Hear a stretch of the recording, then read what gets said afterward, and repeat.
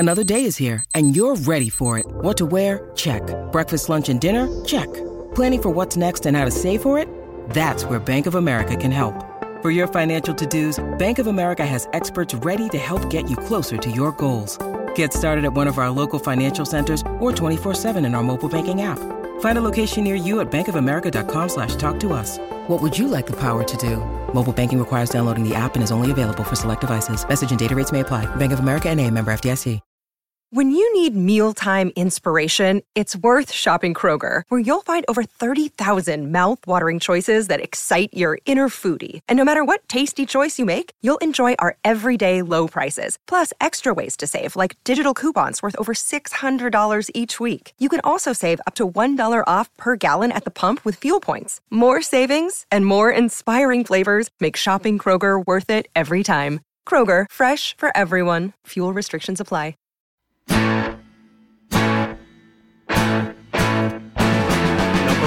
The one and only DNVR. Two goes out to Zach Mace, Arcade, and the bar. Three for Mr. B in that old trophy case. Number four, we're still waiting for, well, bring on the chase. Out on the field at Mile High, Broncos win is our desire. Coupled with a break, brew and a friend, bleed orange and blue to the bitter end.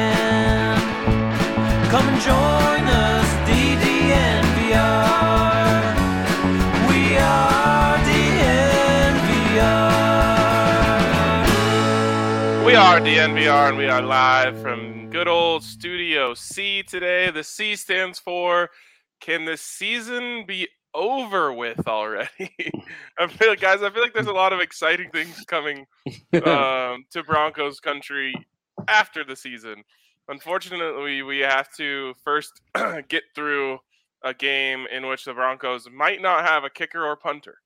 Yeah, I think the C is also for contingency plan, as in they need a contingency plan at kicker or punter better than right now what they appear to have, which is hoping that at least – yeah, really, Sam Martin was also a college kicker at App State, and Brandon McManus was a college punter at Temple. So it's like they're hoping – if we get one of them back, then boom, we got our guy.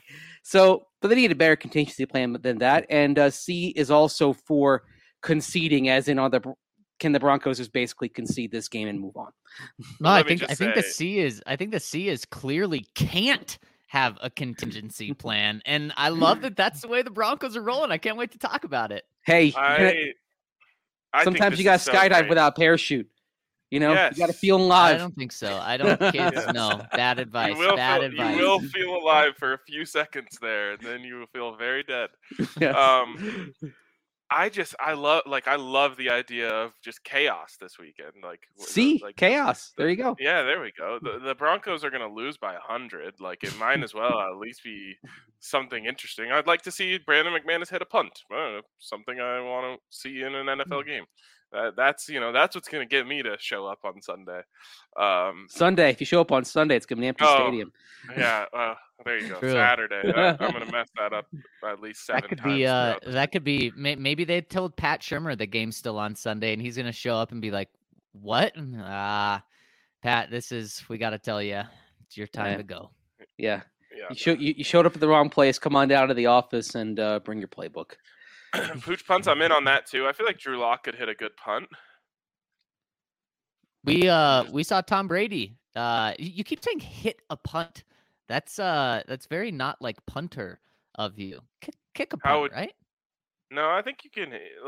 I lived with a punter, and when he had a good punt, he said that was a good hit. I got that one.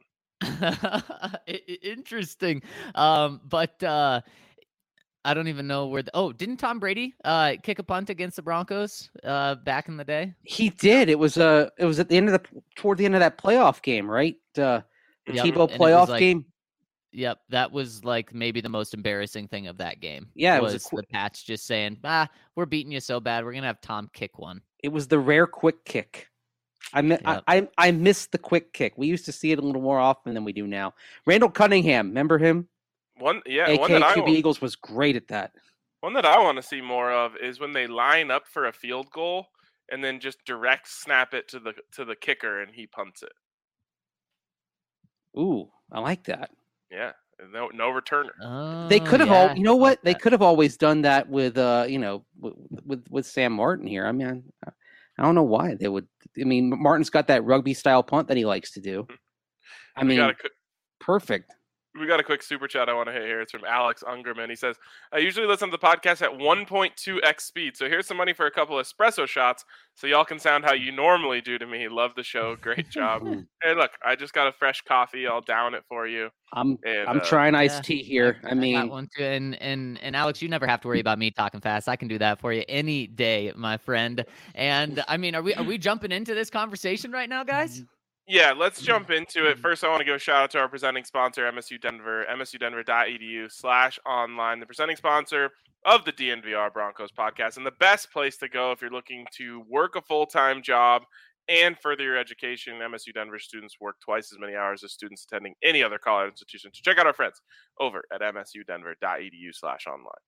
My boys, man. I mean, the vibes are great today, guys. And the Broncos really started it off yesterday when, of course, the news came down that both Sam Martin and Brandon McManus were going on the COVID-19 list. I thought, well, shoot. Not only is that their starting kicker and their starting punter, but that's their backup punter. Brandon McManus would be their backup punter, and Sam Martin would be their backup kicker. And I thought, oh, boy. This is not good because, as May said earlier, the Broncos are just relying on hope. They're crossing their fingers saying they could get back by Saturday. Let's hope that happens. And then when I saw Mike Klis tweet later in the night that the Broncos aren't going to have a contingency plan, they aren't going to bring anyone in, my oh shoot went to, oh yes, this is fantastic. And I thought, I mean, the Broncos are making a joke of this themselves by doing this. And sure, you're going to go for it every fourth down. You're going to go for it for 2 points every time. I absolutely love that. But then what the heck do you do with kickoffs? You can't avoid that. And yeah, and not only kickoffs, I mean, onside it, but what do you, okay, think of it this way. The unlikely possibility that you need a field goal to win or tie in the last moments, right? Like somehow you've played them closer than anybody expects. It's 23-20 and you can't kick because you don't have a kicker. That's why you need somebody to kick. Kendall Hinton can kick. Oh, he's got to be, right? I mean, he's got to be your emergency guy. I mean, I don't know. There's somebody on the team who did in the past, like back in the day, Warren Sapp was the Bucs emergency punter. Because he'd done it in high school. Right. I mean, incredible. There was a dude who played. There's this kid who played for CU. He actually spent a little bit of time with the Ravens in the NFL. His name was Stefan Nembot. And what a name! Your roommate? No, this dude, big dude from Africa, probably like 6'8", 6'9", over 3 bills. And when I watched his high school tape, included on the tape was that he was the kickoff specialist for his team. And it was just so amazing just seeing this absolute soaring beast. Well, he just toe punched everything. Right. So he just like got that big body moving and just toe punched it out of the back of the end zone every time. It was so awesome. I mean, what a way, guys. I mean, it honestly feels like the Broncos are in on the joke of what this last game is. The first 18th regular season or 17th game that the Broncos have ever had to play. And it just seems like they're wanting to laugh along with everyone. And could you imagine if Tom McMahon's final game as special teams coordinator is without a punter, without a kicker, and he's honestly sending like a defensive tackle? I mean, I feel like Mike Purcell would probably be that guy for the Broncos, doing exactly what Ryan was talking about, just toe kicking it with 330 pounds behind him. I mean, this would just be the perfect way for this to end. So you just made me realize what's happening here. Vic Fangio finally fed up with Tom McMahon after this last week, beside himself. Tom McMahon comes up into his office and is like, "Hey Vic, Brandon and Sam got COVID. Like, we need some help here. We need to go sign someone." And Vic, obviously George Payton's in there too, and Vic's just like, "Nope, You get nothing. You get nothing, and you'll like it. Our team will be better off if I never have to use any of your units. So we're going for 2. We're going for it on every 4th down, and on kickoffs we'll just kick it out of bounds because at least they can't take it into the. Oh into my the gosh. I'll be happy to do that if they want me to. I can kick it out of bounds. I can't do much, but I can kick it straight to the sideline. I honestly wouldn't give myself 10 out of 10 confidence that I can kick it directly out of bounds every time. Well, the key is, I think, like you leave nothing to chance. Like you put the ball on the tee and you angle it toward the sideline. I think that's where What if I don't catch do too much tee though, and it just pops straight up. That's the thing. Like you'd have to kind of practice it very carefully. But I've done just enough of this in my life to where I could, and I would probably just do a straight on kick rather than a soccer style on this. I just do a straight on toe bash and just send it flying into like the first row. Here's the thing though, is if you mess it up, it could just be a really good onside kick. I mean, that's the worst thing. Well, you tell what you do is you tell everyone be prepared for the unexpected, right? And the other thing is also, I think this onside kick recovery has been a little bit better this year. It's been down in recent years, but after last night, it's 9 of 53 for the year. So that basically means that 1 out of every 6 onside kickoffs gets recovered.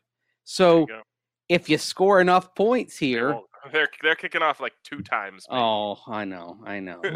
Someone in the that's because they can't get field goals because they're not. Yes, exactly. They don't have a kicker who can kick field goals. But actually, this worries me just a little bit from a Broncos winning the game standpoint. Like if the Broncos are going to potentially win this game, it's because they go for like 16 4th downs and convert 7 of them. And those drives actually survive and they score, enough points to win. Like in a normal game, I would give the Broncos no chance. But in a game where they just don't care about anything and go for every single 4th down, go for every single 2-point conversion, some weird thing can happen. There's that coach, I think, in Texas who goes for every 4th down, every 2-point conversion, and onside kicks every single time, and they crush. Well, Arkansas, right? For the onside kicks, though. Oh, yeah, right across the border there in Arkansas. Well, no, that guy actually went and coached college football for this year. Oh, I forgot about that. He went, God, did he go to like Presbyterian or something like that? And then it didn't work. Yes. Yeah, Kevin Kelly is his name. And he was 1 and done this year. They fired him? They went 2-9. He stepped down for personal reasons, but the personal reasons are that you went 2-9 probably. That sucks, man. He needed some more time to implement his system. Yeah, they won. By the way, I'm looking at their season right now is hilarious because they won their FCS non-scholarship. So they're in the same conference as Kale's super producer Kale's alma mater, Drake University. And the Bulldogs. They won their first 2 games, guys, by a combined score of 152-46.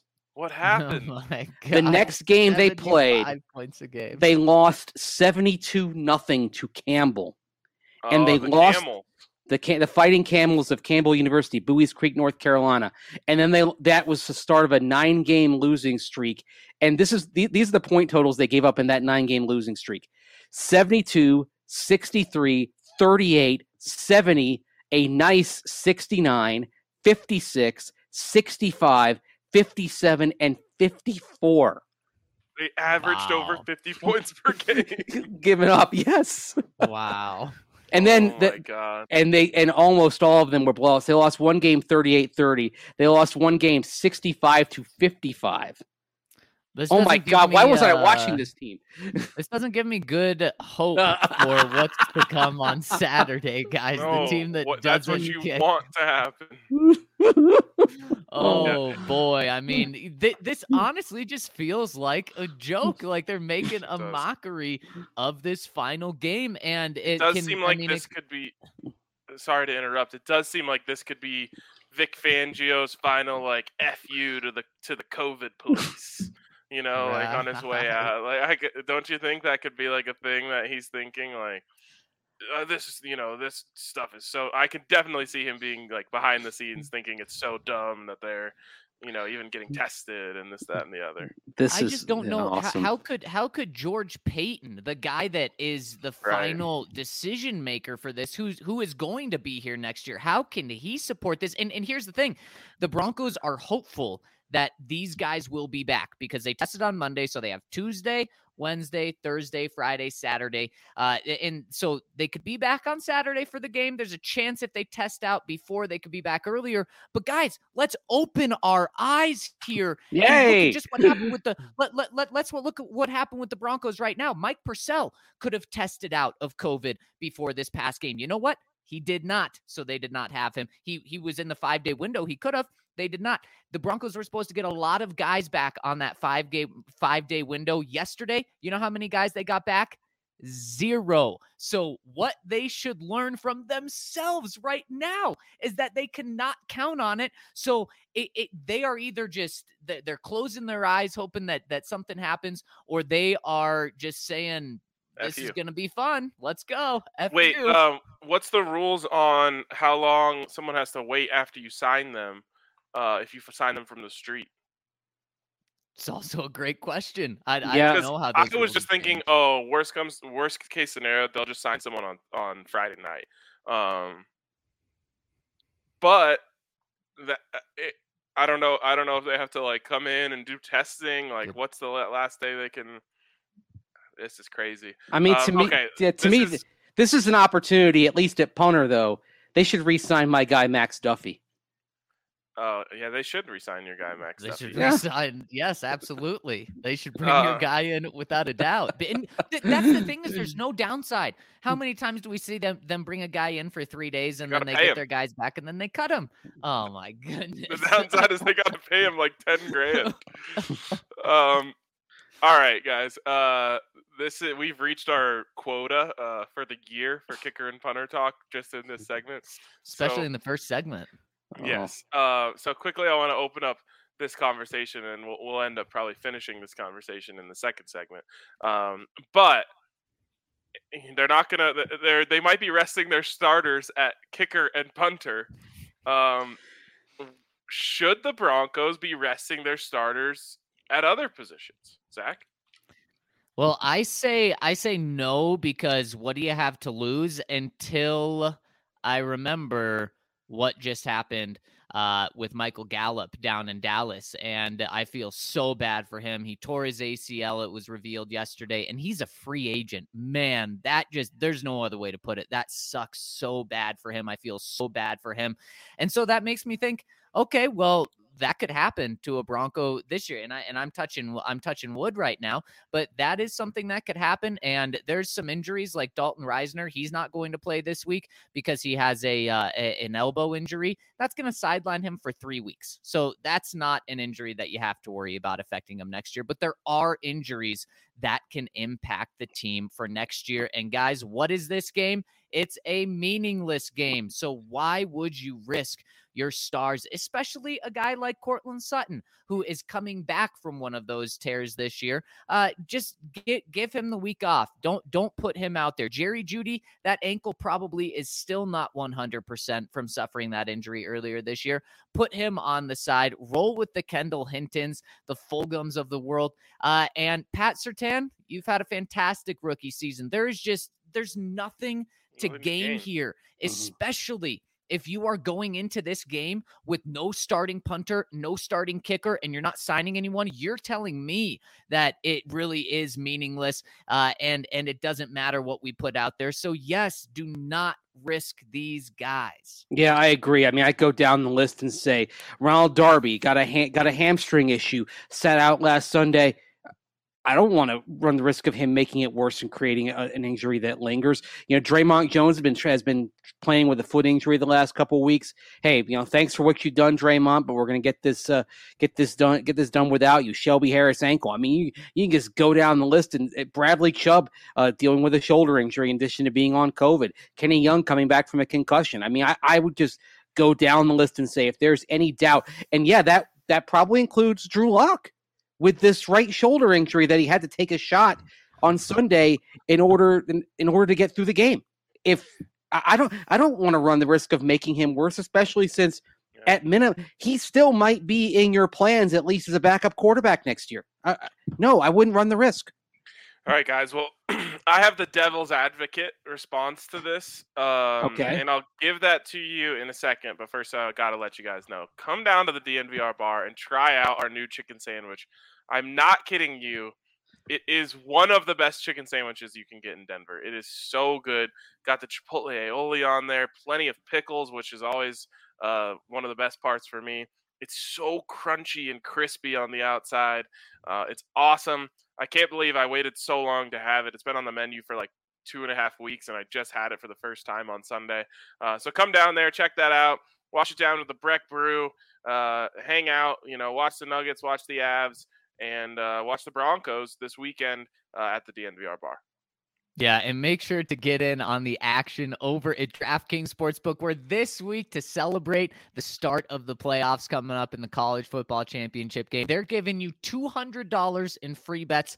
All you have to do is place a $5 bet on any NFL team or any college team to win. And if they win, you get $200 in free bets on top of your winnings right there. And that is such a great way to roll into the playoffs and start your account over at DraftKings Sportsbook with those free bets. I got to tell you, that helped me explode my account when I signed up. And of course, you can get on same game parlays. You can get in on the Broncos for one last time. You can put some parlays together for Sunday, because Sunday, man, it's going to be all football. We're going to be talking about some coaching changes, but we're also going to be able to sit back and watch a lot of NFL football. So make sure to get in on the DraftKings Sportsbook app now. Download their top-rated sportsbook app and use the promo code DNVR when you sign up to get this sign-up offer. Of course, you must be 21 or older, Colorado only. New customers only. Restrictions apply. See DraftKings.com/sportsbook for details. Gambling problem? Call 1-800-522-4700. Also, get in on everything over at Breckenridge Brews. It's a new year. Maybe you're not going through a dry January. Maybe you want to have some beers to kind of warm up these cold months that we're having right now. And if that's the case, check out everything that's available from Breckenridge Brewery. You can still find Christmas ale on store shelves, at least here throughout Colorado. But getting into the new year, maybe you want to have a little bit of a fruitier beer. So check out Strawberry Sky, my personal favorite. Of course, you can find that at a lot of places in Colorado and beyond. To find where you can get some of those delicious Breck brews, go to the Breckenridge Brewery Beer Finder. That is at breckbrew.com/brew-finder. I'm looking at it right now, and literally, of course, I'm here in DTC, but literally I'm looking and seeing dozens upon dozens of places within a very short drive I can get Breckenridge brews. But you know what? You can usually find places wherever. Let's say we're looking ahead to the end of the month, Senior Bowl practice, Mobile, Alabama. Are there places with Breck brews?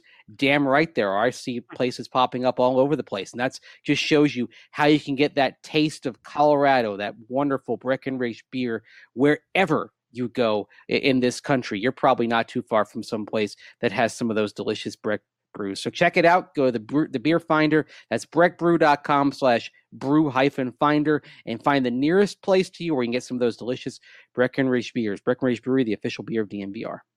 All right, guys. So let me preface this with saying I 100% agree. In fact, my list of players that wouldn't be playing probably goes beyond what the Broncos could even potentially do. Without like signing a bunch of guys, which if that's an option, sign me up. Just sign any street free agent you need to, and rest any player who has any sort of value to you in any sense. With that being said, this game has meaning on the NFL scale, and while I do not care about that at all, there are unwritten rules that exist in football between coaches and owners and the respect for the game that I think will prevent the Broncos from being as aggressive about this as I would like to see them be. I essentially think what you'll see from the Broncos is they'll sit down anyone who's questionable, anyone who's banged up. You might see like a Cortland Sutton added to the list just because he's coming off of a significant injury, not at 100%. But because of the unwritten rules that exist and the fact that this game matters for NFL seeding in the playoffs, I think you're gonna see the Broncos want to have respect for that. Well, Okay, Mr. yeah. Mr. Devil's Advocate, explain to me the punter and the kicker situation in this. And the Their other hands thing, are tied. Their hands are tied. There's nothing you they said can do. you also said owners in that. Broncos are getting new owners one way or the other, right? Yep. So what's the motivation here? And the other thing is, I get what you're saying, and I think ultimately, while we kind of joke about it, they will not kind of reach an extreme of sitting everybody of value. Guys who are healthy and of value will end up playing, but it doesn't stop them from making the Aqib Talib business decision that he did in this similar game at the end of the 2017 season when Kareem Hunt is just rampaging through, and clearly Aqib wants no part of tackling. I wouldn't want to Aqib tackle Talib. in that weather either. Or Kareem Hunt, pardon me. And so he kind of he showed I guess I don't want to say unwillingness, but saying, "Hey, I'm out on this." And then the rest of the game belonged to a bunch of young cornerbacks whose names I can't even recall right now. I'm sorry to say, I'd have to look it up. The only thing I really remember about that game is D'Angelo Henderson scored a touchdown. And Zach and I had been pounding the table for that all season long, and then we were vindicated by him getting a touch and taking it to the house, and so that was nice. Was good. The other thing I remember is that felt good. Demaryius Thomas had the late Demaryius Thomas had a touchdown catch from Paxton Lynch. Remember, Paxton's last throw as a Bronco was a touchdown. You love to see it. I remember and, Brandon Spano was at the game, and he was sending me pictures of his beard that had frozen over entirely. It's got to be cold to do that. Oh, yeah. Some of the Broncos who played extensively that game, Deontrez Mount, Zaire Anderson, Gerald Garcia-Williams. Brendan Langley even had a tackle. How about that? Oh, he was moving forward, I assume. Yes. Oh, boy. And then remember the Chiefs nearly blew that game? They brought they put Patty back in. Yeah, because Tyler Bray came in. They were ahead so far in a throwaway game that they benched the quarterback who was just trying to kind of get him through the game. And then Tyler Bray, who just got signed by the 49ers, by the way, as an emergency quarterback, was so bad that they had to put Mahomes back in there for the last possession. And they benched they were just using Anthony Sherman, their fullback, as their running back. Yeah. So embarrassing. And that games like comeback. This. Yes. Speaking of games like this, I was reminded last night, late in the season, before the Joe Burrow draft, Andy Dalton led an insane comeback against the Miami Dolphins that included like an onside kick, a last-second touchdown, a 2-point conversion, all to tie the game and send it to overtime. And the Bengals ended up losing in overtime. Had they won that game, no Joe Burrow in Cincinnati. Wow. And they wouldn't be getting to see the special Joe Burrow-Jamar Chase combo. Do we need enough any more evidence as to why it's wise organizationally to lose once you're out of it? I mean, exactly. Right there. And can you imagine, like, Andy Dalton, who I assume isn't necessarily beloved in Cincinnati, like having one last dagger on them that he won the game that stopped them from being able to get their franchise quarterback. Anyways, just crazy. I do think, though, that the Broncos will feel a responsibility just to not bench everyone. But I fully endorse every single player hurting their hamstring on the opening kickoff or ensuing plays after that. I'm right not there with hurting you. Them, and just acting like they hurt them. Right. I mean, right. That's easy to sell. You just kind of point to the back of your thigh, like, okay, all right, well, you're done. So what are your predictions on who will play, who won't play? Like, are you guys against me on this? Do you think the Broncos will follow what we think they should do and bench a lot of guys? No, absolutely not. Look, it's a game where they want people in the seats, and Vic is also coaching for something. So I see coming from top down them saying, we want to play to win this game. And on top of that, like you said, Ryan, it's a nationally broadcast game. It's the first game of the week.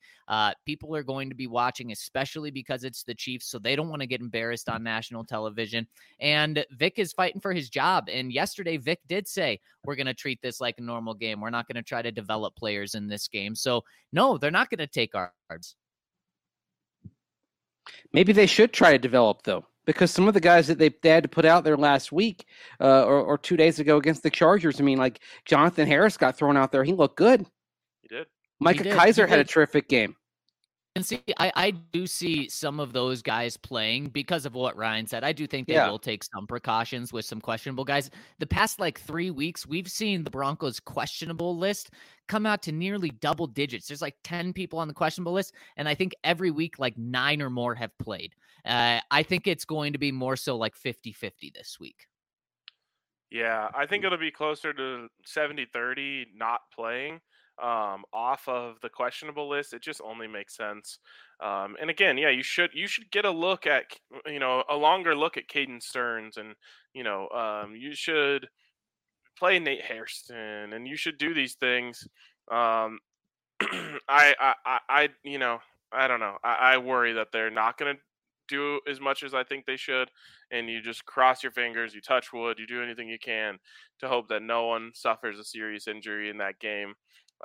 Because it is meaningless for the Broncos. In fact, the only meaning for them is to lose and get a potential better draft pick. But you know what?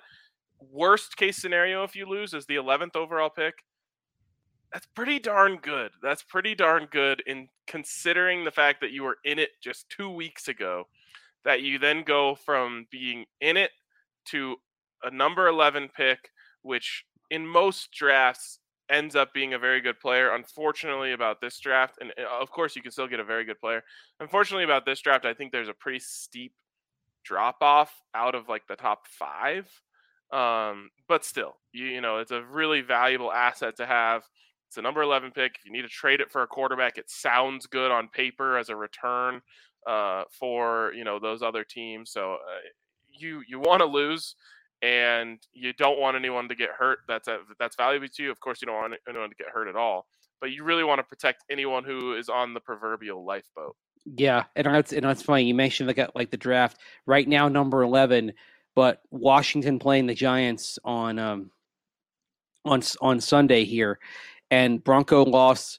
Washington's going to be favored to win that game, and oh, by the way, the Giants, the Giants, they're sitting at 4-12, they're out of it. But if Washington wins, you're picking 10th right there. No other result, you're in the top 10, and it's sort of a visceral thing. But being able to potentially sell a top 10 pick if you're trying to get a quarterback, that's a valuable asset right there. We always talk about top 10 picks versus non-top 10 picks, right? So That's something so if results break a certain way, picking 10th, very realistic. Yeah. What is the scenario? What is the highest they can get? Zach, I know you've looked into this. Yeah, they can get up to 7. So last week it was 6. This week it's 7. And of course, guys, that includes a Broncos loss. And the good news is Vegas and DraftKings is saying that should happen. They're 10-point underdogs right now at home. So it tells you, it should be over 10 points if it was on a neutral site. And then, of course, you need the teams below you, the 4 or 5 teams below you to win. And each win that those teams get, you move up 1 draft spot. All right. Well, there you go. So 7 is probably unrealistic. We talk about the parlay that you would need to hit to get that. But getting into the top 10, not unrealistic at all. Again, that's a huge benefit for the Broncos. And even if it's not you're not going to get in my opinion, a Pat Surtain caliber player at number 10 this year. It's obviously on the table, but it's not nearly as likely as last year. I thought it was a pretty well-balanced draft in terms of top talent across the top of the board. It's still a lot better than, dropping down to 13, 14 and missing out on that type of pick.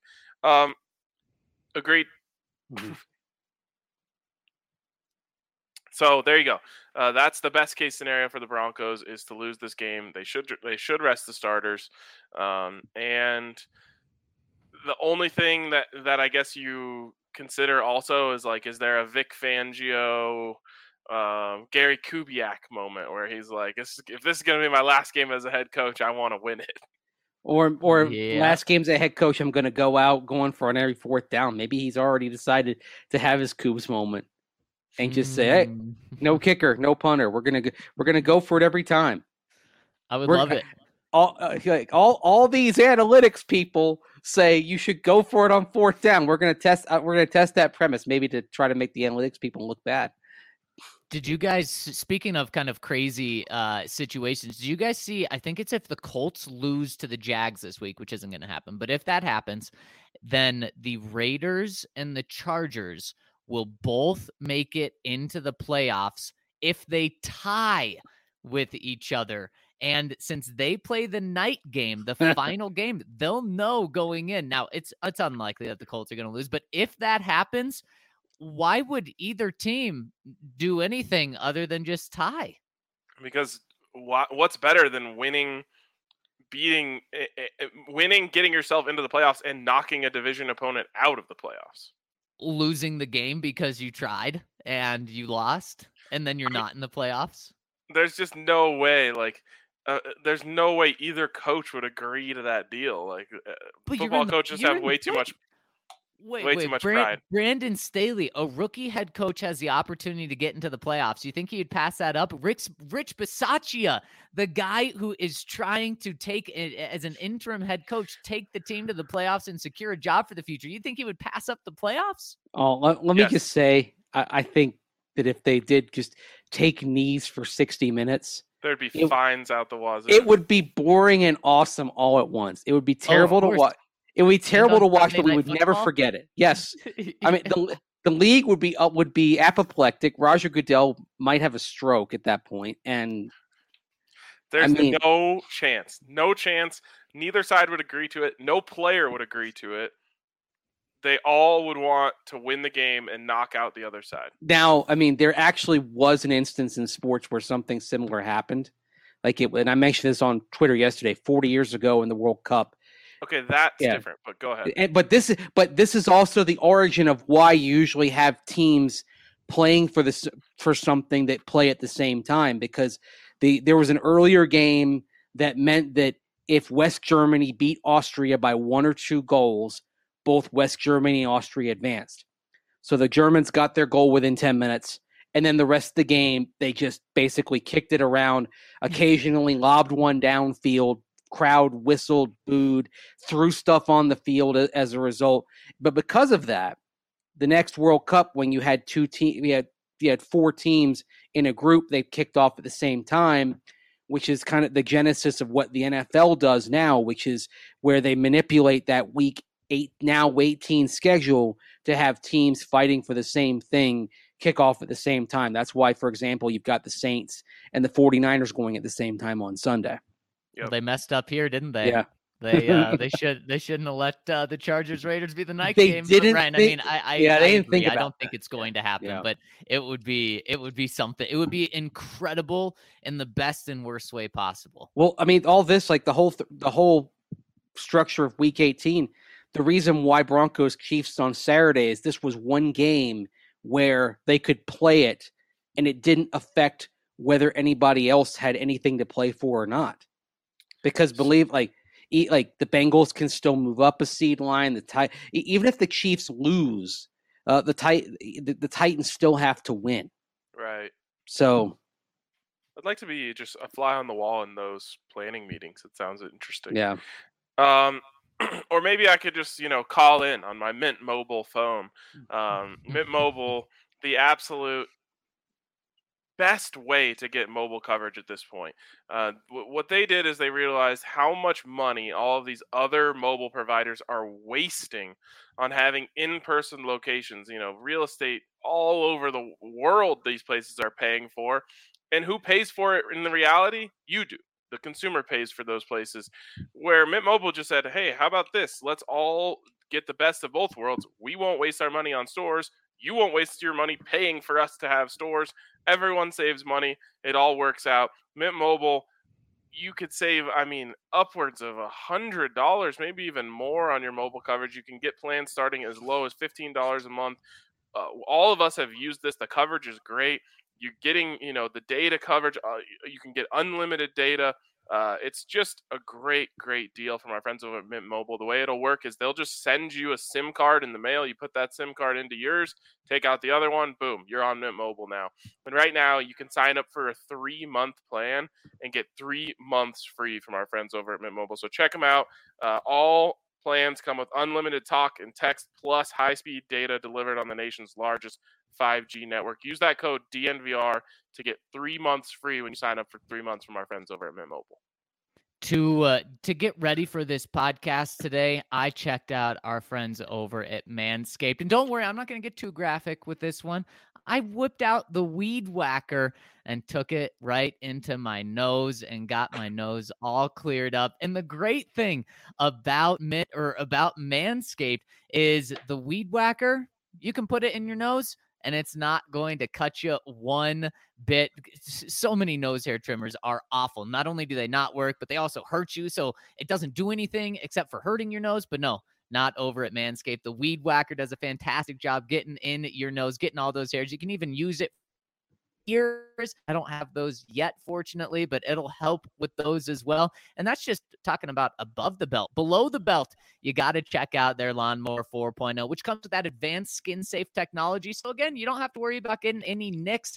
It just glides smooth and does the job that you need it to. And of course, Manscaped has so many other products, including their shampoo, their body wash. They have so many other products for below the belt as well, including Crop Preserver, the Crop Reviver, ball deodorant, a little spritz as well. And you can get them all in the Perfect Package 4.0 for your perfect package. And you can get them all 20% off with free shipping by using the code DNVR over at manscaped.com. So check them out at manscaped.com for all of their products. You'll get 20% off by using the code DNVR. Also, check out our friends over at Ball.com. Of course, Ball is the company that makes jars, but also the company that specializes in aluminum, including this can, that I'm holding right here. It even says I probably can't get it on camera here. Ball aluminum cup. Got this over Mace, at a lot SoFi of people Stadium. are not happy with the fact that you're drinking out of that cup on this show because it's got a Chargers logo, right? Well, you know what? Exactly. I have a collection of cups from around the NFL that I've culled over the years. I always like to stop and get a souvenir cup. I celebrate the entire NFL, and I want to give credit to SoFi Stadium and the Chargers for using an aluminum cup from our friends at Ball. Keeps your drink cold. And you know what? I love the way a cool aluminum cup feels in my hands. But also, of course, aluminum as a material, it's infinitely recyclable. So when I'm done with this, I put it in the recycling bin and it'll get used again and again and again. That's what's going on over at Ball. And they've got a plant over in Golden where they're focused on aluminum cup, aluminum can production. And they're looking for people to come help out. They're looking for production technicians to help at their plant in Golden. So if you want to find out more about that, go to jobs.ball.com and search for Golden. Production techs work on the front line of the aluminum can production process at the plant in Golden. You start with a wage of $27.39 per hour, potential for increase at 6, 12, and 18 months. You get exposed to a lot of other manufacturing opportunities at the plant. You're going to work on the other stages of production, including making aluminum cans and ends. You make machine adjustments on high-speed production equipment, and you're part of the production team in quality and goals for volume, and there's the chance to move up to other positions. Many production techs become maintainers, and many employees at Ball who start as production techs have gone to other roles in operations and management. This is a full-time job with benefits, comprehensive insurance active on the day you're hired, 401k for retirement, stock ownership program, potential for an annual bonus. All of that is what you get for working for a great company like Ball. Zach St. Julie, of course, loves working at Ball. And if you're looking for just something different in your career and you want something that's high-tech and part of using materials that are good for the environment, because aluminum is infinitely recyclable, check out the positions available at Ball. Go to jobs.ball.com and search for Golden. or text Golden to 77222 to be unstoppable at ball, or dare I say be unstoppable. All right, guys, let's move on here into the questions. And We have the super chat first, though, coming in. Yep, I was going to say, and we'll start with the super chats here. Kale, what do we got for us? All right, from Luis. Howdy from Nevada, my boys. New listener, great show. Open up the checkbook, get Kellen Moore, and draft Carson Strong. Rest in paradise, DT. Completely agree on the last part there. Kellen Moore, Carson Strong. Interesting. I mean, I have to say I like Kellen Moore, and I like his candidacy as a head coach. There's just something about firing a guy who mopped the floor with Kellen Moore and replacing him with Kellen Moore that I think maybe shouldn't cloud your decision-making process, but I think honestly might for the Broncos. It's one of those things that just might be a little too weird for them to do. You know, Vic would have the last laugh if that was the case, because not only would he get paid for not having to work this year, but then on top of that, he would say, you guys just hired someone that I destroyed as well. Mm-hmm. And I got to say, Kellen Moore, and you guys can correct me if I'm wrong, but from what I've noticed, his name has really cooled off here in the past couple of months. Vic he was like, smoked him. Yeah, exactly. He was the hottest name. Exactly. Yeah, when the Cowboys were 6-1 going into that game, and since then he's still going to get interviews, and I wouldn't be surprised if he's still hired in this cycle. But I mean, he has really cooled off from being the young hot name to just another name in the circle. Can I tell you guys a story real quick though? Yeah, love stories. All right. 40. It was actually, so now we're in 2022. So 42 years ago, the Broncos in the regular season played a team, the Dallas Cowboys, and wiped the floor with them. 41-20 blowout there in week 2. That was the 1980 season. Broncos finished 8-8. New ownership came in the offseason, and Edgar Kaiser moved on from Red Miller. The coach, of course, he hired was Tom Landry. Or not Tom Landry, damn it, Dan Reeves. Dan Reeves worked under Tom Landry. Dan Reeves was Tom Landry's offensive coordinator for the Dallas Cowboys, just like Kellen Moore is right now. The moral of the story, don't get hung up on one individual result, even if your team beat that coach's team when you're making a hire. I like it. The moral of the story. That's I like that. But yes, but that's the thing. It's funny. Like Dan Reeves, of course, we're all thinking about him because he passed away on New Year's Day, of course, at the age of 77. But if the Broncos had followed the logic of saying, "Oh well, our previous coach beat a team led by where Kellen Moore was calling the plays," you never would have had Dan Reeves. And I think Reeves turned out all right. I mean, a lot of times, extrapolating results out and using those to make decisions can hurt you. But a lot of times it can also just cloud your judgment. And that's what I'm worried about here. I think the main reason the Broncos didn't like Josh Allen was because of Paxton Lynch. That's not right, but you see similar traits, and you see similar level of football, and all of a sudden you start to tremble a little bit. So we'll see what happens. But I also really like Carson Strong. We'll see what happens with the knee. That's going to be the most important part for him. If it weren't for the knee, do you guys think he'd be QB1? I don't know. It's tough to say. The arm strength is going to make someone drool somewhere. Mm-hmm. Yep. I mean, one thing you like is that Jay Norvell as a coach puts a lot on the quarterback's plate when he in the college ranks with that scheme.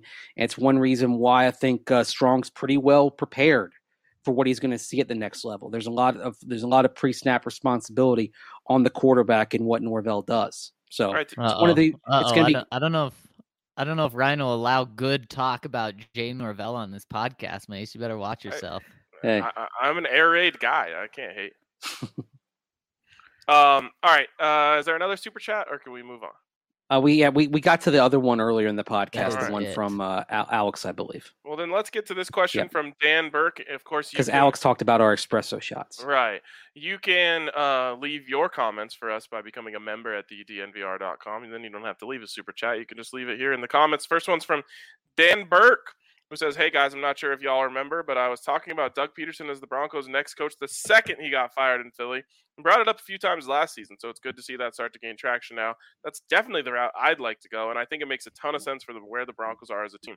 I saw Charles Robinson say something interesting the other day. He was talking about Dan Quinn pulling his name out of the Jacksonville search and said he expects Jerry to make him the highest paid DC in hopes of keeping him around. If that's the case, the figure of what Jerry can pay his coordinators and what the Broncos can pay their head coach is probably in the same ballpark. I know people are theorizing that Dan Quinn just didn't like the Jacksonville job, but isn't it equally likely that he's not itching to be a head coach again because he knows that Jerry will pay the big bucks and he can stay in his lane as DC? Well, guys, I have a quick question. I thought that Dan Quinn just said he wasn't going to interview until his team's out of the playoffs or until the regular season's over. Unless I missed it, did he officially take himself out of the running? Because I think the initial report was that, but then I think it came out later that it was just him wanting to kind of respect where the Cowboys were in their season. I didn't hear, so I'll lean towards what you're saying there. I don't like. In the end, not all of these guys. Most of these guys have egos. Of course, they want to be head coach. They want to be the head man. They want to make the decisions. They want to be the one in the meetings with the general manager about personnel.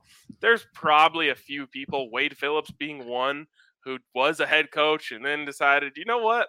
I don't think I am a good head coach. I'll just be a defensive coordinator and be damn good at it for the rest of my career. That's a real big rarity. And, he was obviously self-deprecating about it in the end, saying, like, yeah, I sucked at a head coach or whatever. But I don't think there's a scenario where Dan Quinn would rather make a similar figure in Dallas as the defensive coordinator than be a head coach again. I also just don't think that the salaries – now, Jerry could end up paying him as much as a head coach, but I don't think the salaries for even the highest paid defensive coordinator would compete or be the same as a head coach. I mean, what are we talking? Like $1 million, $1.5 million for the highest paid defensive coordinator? I mean, I don't think it's much more than that unless you guys can correct me. And for a head coach, isn't it almost a minimum of $4 or $5 million? Yeah, typically, but there are a few handful of coordinators who are getting like $2.5, $3 million. Like Vic Fangio was getting paid very well in Chicago, for example. But still, I mean, we're talking about $1 million to $1.5 million difference. That's a lot of money, especially when you're not talking about like a Tom Brady, where we're talking about him taking a pay cut for $25 million instead of $30. It's still $25 million. But when you're talking about just $3 and $4 million, that is a big difference. It is. I think the thing is, though, there's the assumption that Jerry Jones is just going to write the check and say, okay, all right, Dan, what do you want? And if Dan Quinn says $6.5 million, that Jerry be like, okay, fine. Yeah, but when you're Jerry Jones, what's the difference? If you're talking about, name an owner that is more frugal or budget conscious. I mean, you can just kind of, I don't want to like pick on one specific owner, but there are a lot of owners that would say, you know what, I wish you all the best. But then Jerry Jones would probably, because of the insane revenue streams coming into the Cowboy organization, is going to be more likely to say, oh, all right, fine, here you go. I'll just have my McGriddle. All right, next one's from From Chico Bean says, do you guys still see us targeting a big quarterback for next year, or do you think we are drafting one? Plan A is still a big quarterback, and it will be until that plan has exhausted itself. That's plan A. The good thing about that is you get to do plan A before you even have to execute plan B. So you'll know if plan A is going to work or not before you have to draft one. Right. I mean, we're going to obviously, unless they get something done early, like the Rams did for Matthew Stafford, agreeing to the trade in January, we're going to probably be detailing how the Broncos are doing fairly intense due diligence on all these potential first-round quarterbacks. We know George Payton has seen a bunch of them in person. He'll certainly see more and talk to more over the next several weeks, Senior Bowl, into the Combine, et cetera. But they'll do that to gather information just in case Plan A doesn't work. All right, next one's from Exactly. Hawkeye Bronco. Hey guys, I'm just wondering what the criteria, if there is one, that the NFL has to move games due to COVID. They just moved 2 games for teams, but once again, we're not inclined to move the Broncos. To be clear, I don't think it would have mattered. Just wondering what the difference between the Broncos situation was compared to other teams. Also, finally, Noah Fant playing like a top 20 pick. Great to see. Yeah, it is really good to see. And in terms of the COVID, don't expect any other games to be moved. With those, that's why the NFL changed their systems for COVID and their rules and protocols, was so that they didn't have to move any more games, because they had to move those 2 games. And they said, we do not want to do that again. So I do not expect any other games to be moved. Right. All right. Looks like I nailed that one. Yeah. You did. Yeah. We're not right on your head. Good answer, Zach. I mean, you explained everything. All right, next one from... There you go. Ludrock says, hey guys, 2 quick questions for you. First one, Mace. I know he likes to keep in touch with things back in Blighty. Has he watched any of the darts this Christmas? It was superb as always, and some of those shirts will give his Puma gear a run for its money. Did not catch any of the darts over the holidays. I'm sorry. Bummer. Second question for y'all. Do you think there's a chance that Vic stays because Peyton wants to let Rodgers or Wilson be involved in hiring the next head coach? Cheers, Charlie. Interesting. I mean, no. I see. Like after this year, he wants them to. No, I don't think you can plan on that. And that's kind of the conversations that we've had with Nathaniel Hackett. Would you hire Nathaniel Hackett if it gave you a better chance to get Aaron Rodgers? In a dream world, sure. But realistically, you can't plan on that. So you have to hire Nathaniel Hackett with that being kind of a bonus of maybe he'll help me get Aaron Rodgers. But with the understanding of, I really like this guy. This is who I want. And then there's a nice bonus with it. So no, I don't think you can approach it like that. Here's one thing that I think we need to remember, though, guys. I don't think you would approach it this way of letting one of those guys help hire the next head coach. But we just talked about how Jerry Jones has an unlimited, supply of money for his coaching staff. Well, the Broncos are not in that position right now. And in fact, they're in the opposite of that position. They aren't going to be able to just say like, hey, we really want Doug Peterson, so we'll give him 10 years, 100 mil. There might be some incentive for the Broncos to say we should wait until we have an owner before we hire our next head coach. So we have a bigger pool of money, not only for the head coach hire, but for his coordinators. Heck, everyone wants to talk about the dream scenario of Vic Fangio staying around as defensive coordinator. Let me reiterate that I think there is a 0.0000001% chance that could happen. But heck, you offer him $5 million a year, $6 million a year to do it, you might have a chance. There's no way the Broncos could do that in their current standing. There is a scenario where they could just back up whatever they want for their great head coach and staff with the right owner. Yeah. One question I do have, like in regards to owner though, if the Broncos did not have this looming ownership transition, do you think we will be talking about the possibility of Vic Fangio coming back next year? No. Yeah. That again, I mean, that's kind of what it gets down to. The thing that could save him is all the uncertainty right now. In normal circumstance, you'd be moving on. Yep. I completely agree. And speaking of moving on, next one from Bronc Euler says, question, fellas. I know there's a significant desire to have a youth movement in our coaching staff, but how would you guys feel about Jim Caldwell as head coach with Mike Zimmer as defensive coordinator? Also, any ideas of who may be offensive coordinator if Caldwell were the pick? Quinn seems to be the insider's favorite, but Caldwell makes a lot of sense to me if I'm looking at through Peyton's lenses. Man, I mean, guys, we talked about this before the show started. I don't think any of us want Mike Zimmer to be the head coach. But man, his comments recently, especially yesterday about Kellen Moore, he went up in my book Kellen Mond about a guy just to have around for who he is and what he brings. But as a defensive coordinator, I could absolutely see that happening, especially if you bring in a young offensive coach to be your head coach and deal with the offense. I could absolutely see Mike Zimmer being a defensive guy. I think George Payton would absolutely love that. I do have to mention the Vikings have the 31st ranked defense right now, though. Yeah, that of course you imagine Zimmer would be a little bit more involved because I mean Zimmer does have a staff. Of course, he's actually got co-defensive coordinators. The problem is one of the co-defensive coordinators is his son. I wonder how he got that job. Yeah, Kalyn Collar has a great article on nepotism that she just put out there, and you can find that thing at defector.com on nepotism in coaching staffs right now. And a lot of it focuses on the Minnesota Vikings because, of course, you literally you have the Kubiaks and you have the Zimmers on the staff. And what's interesting is, of course, if Gary Kubiak was here and you go back like 15, 18 years, and one of the big issues with the Broncos when Kubiak and Shanahan were here was that you had nepotism. You had two Slowicks on the staff. You had Jim Goodman, who was the VP of player personnel in 2008 after Ted Sundquist got fired. Jim Goodman, his assistant GM, one of his two assistant GMs was his son. Another son was a scout. I mean, it's just crazy how they're just really qualified, Mace. Yeah, it's kind of daffy.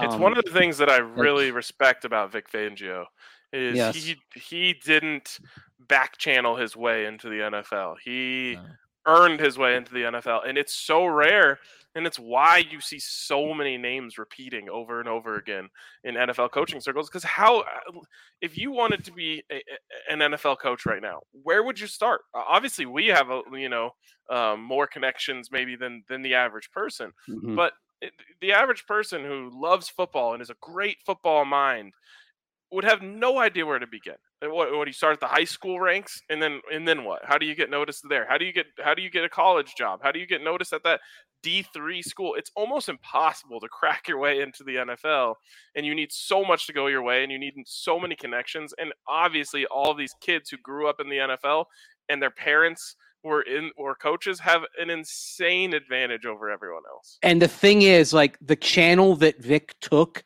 it hasn't existed in a long time. And that was, he worked under Jim Mora with the Philadelphia/Baltimore Stars in the USFL back in the early to mid 80s.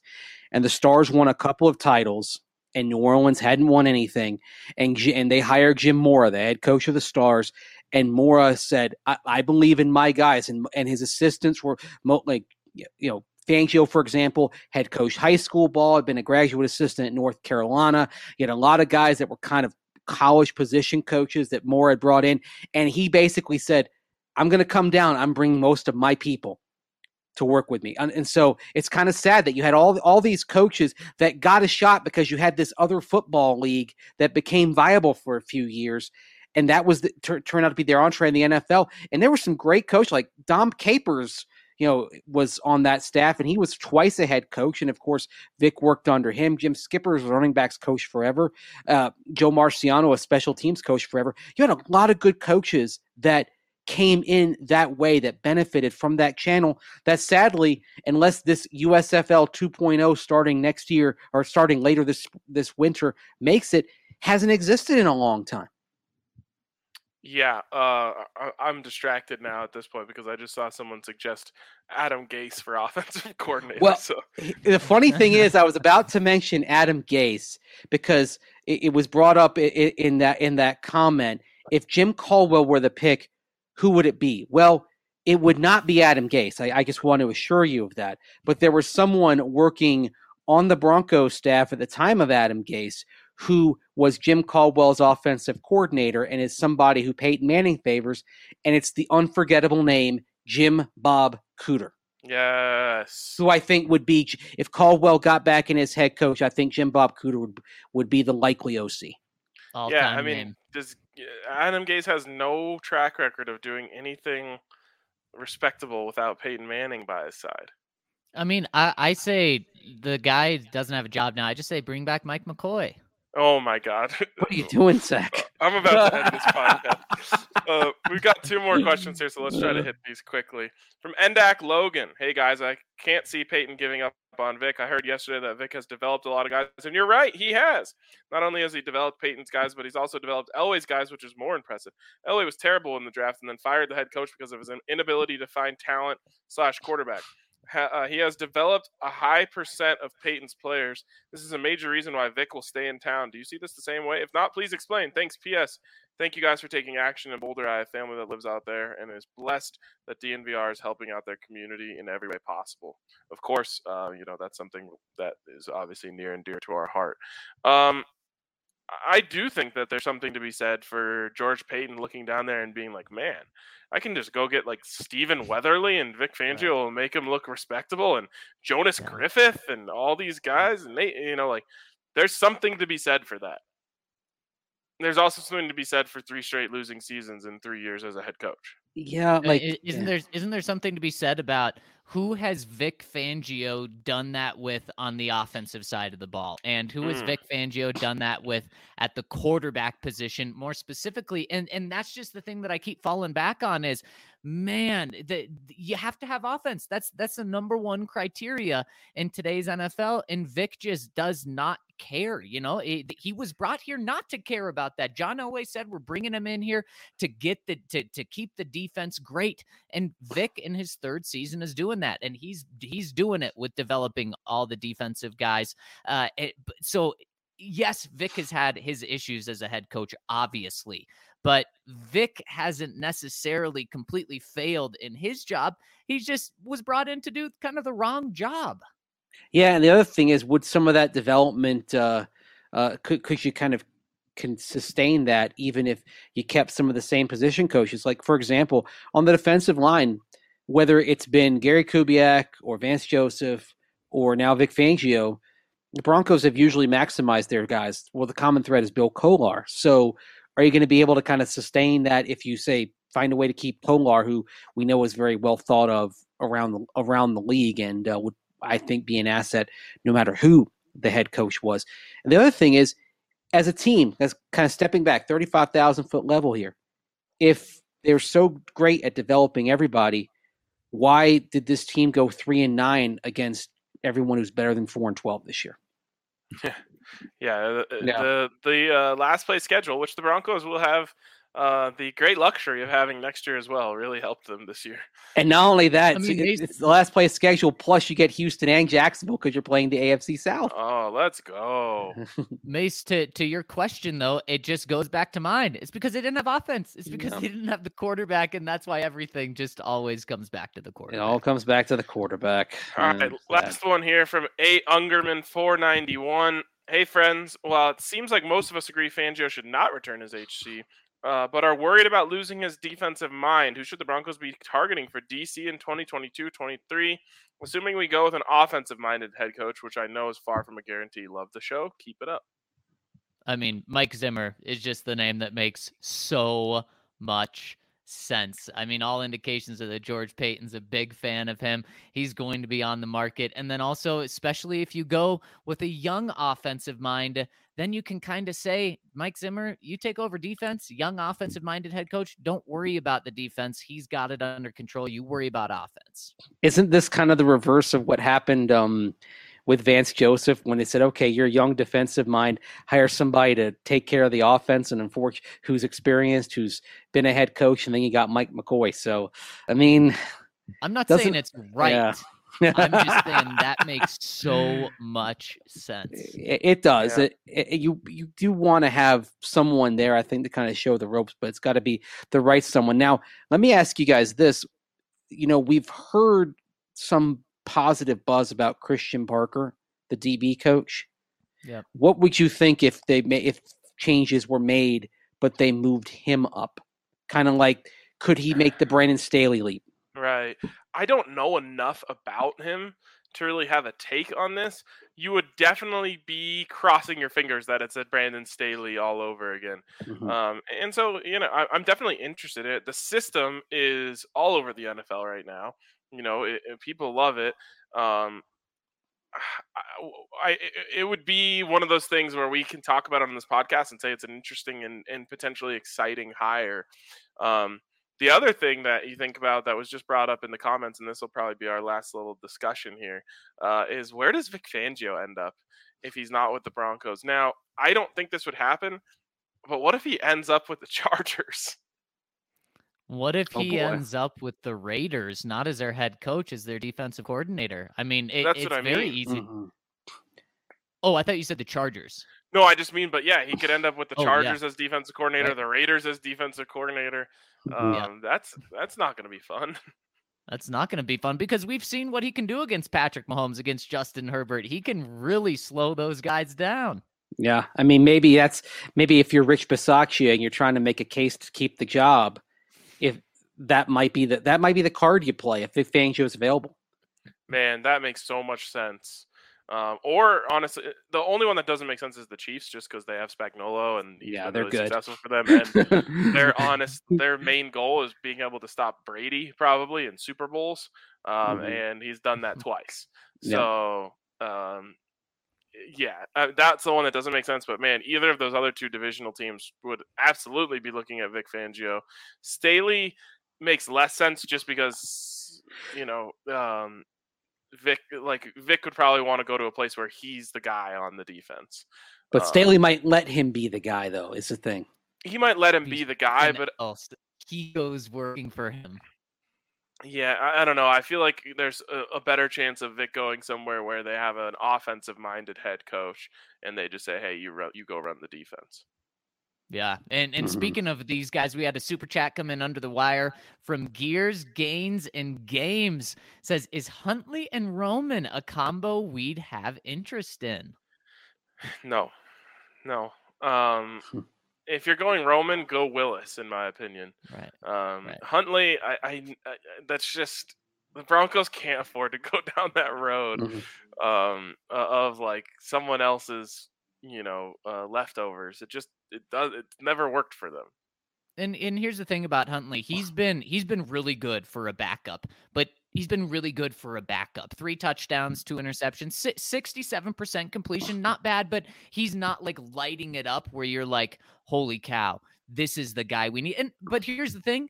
If Greg Roman comes in and says, that's the guy we need, okay, then you probably do that because he knows him better than anyone else. He might be like an option as a bridge. I mean, because you look at, for example, Huntley. He's got a low yards per attempt. He's somebody who's he's taking what's there when he's throwing the ball. He makes good decisions. I wouldn't be opposed to the Roman Huntley pairing if you knew they were going to turn around and draft probably Malik Willis, maybe Matt Corral as well. I think his skill set and the way he can take off would actually work very well with Greg Roman too. Yeah, absolutely. And if the Broncos do that and start scoring points, we can call them Roman numerals. Ooh. And I think on that note, the headline writers, by the way, would have a field day with the last name Roman. I mean, right. They hire, you're in Roman times. When you celebrate, it's a Roman holiday. Right. When there's a piece about how you need some time to get his system in, Roman wasn't built in a day. Yeah. Oh my gosh. And then when he's fired, end of the Roman Empire. Yes, exactly. Let's be positive. Let's think of it. It's the Roman Empire because whoever hires him, if the Broncos hire him, success comes. The Holy Roman Empire of Denver. I like it. Well, we just went through like a whole coaching era of headlines. We did, just like that. It was good. It was fun while it lasted. I think that's going to wrap it up for us today on the DNVR Broncos podcast. Thanks to everyone who chimed in the chat and, of course, sent super chats. Thanks to Zach and Mace for another great conversation, and we will catch you guys tomorrow on the DNVR Broncos podcast.